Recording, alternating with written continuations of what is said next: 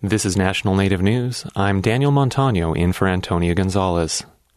For the first time since it was established 43 years ago, the Federal Emergency Management Agency has developed a strategy to provide better assistance and to better address its responsibilities to federally recognized tribes.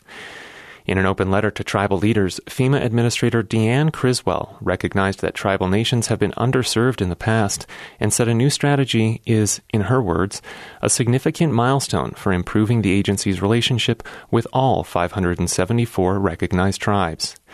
The plan includes training for tribal governments, face-to-face consultations on natural disaster and climate change preparedness, resources and funding for hazard mitigation planning, and has earmarked $50 million in grants to help tribes ready themselves for climate change.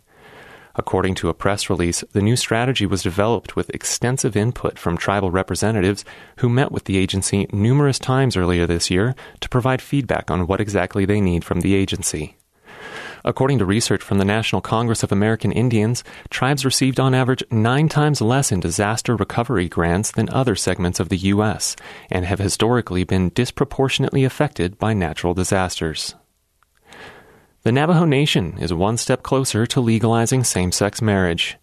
A bill sponsored by Delegate Eugene So would repeal the 2005 Dene Marriage Act that banned same-sex unions.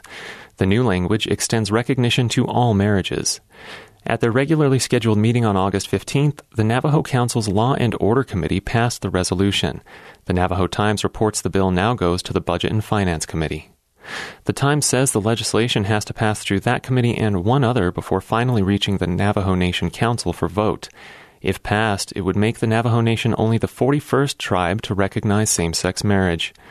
Navajo Nation Pride Program Director Josie Raffalito told committee members the bill is about more than just the right to get married.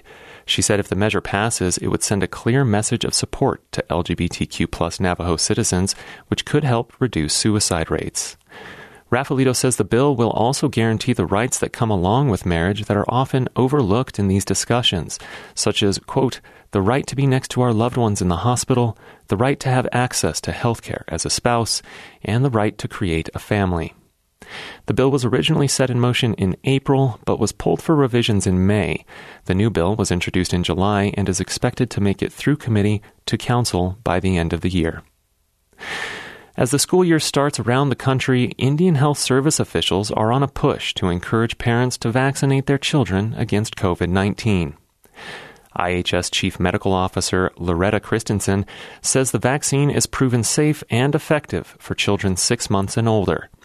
She says some parents remain wary of the vaccine, so it's often up to Native health professionals to address each person's hesitancy. And maybe people are afraid of specific things. You have to really drill that down and see what the problem is, what the fear is, and what information might persuade someone to go ahead and get the vaccine. Christensen, who is Navajo, says the risk of hospitalizations is 3 times higher for Native Americans and Alaska Natives than white populations.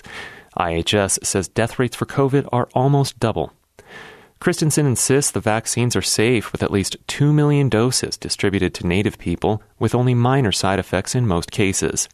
And Christensen says parents shouldn't stop at COVID vaccines. What happened during COVID, we kind of disrupted our normal rhythm of getting the basic vaccinations to our kids, and we certainly don't want them vulnerable to preventable diseases. Christensen says health providers can offer guidance on which types of vaccines are most appropriate for each individual. With National Native News, I'm Daniel Montano.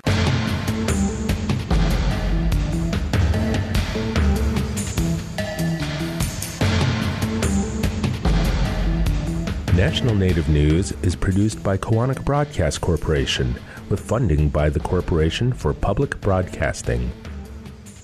With so many organizations trying to help military veterans, it can be hard to find the right information. So AARP brings together no-charge employment and fraud prevention resources, caregiving tools, discounts, and more at aarp.org/veterans who support this show.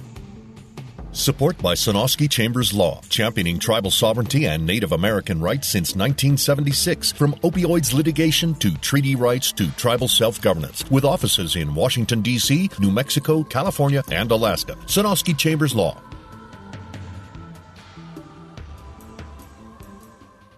Native Voice One, the Native American Radio Network.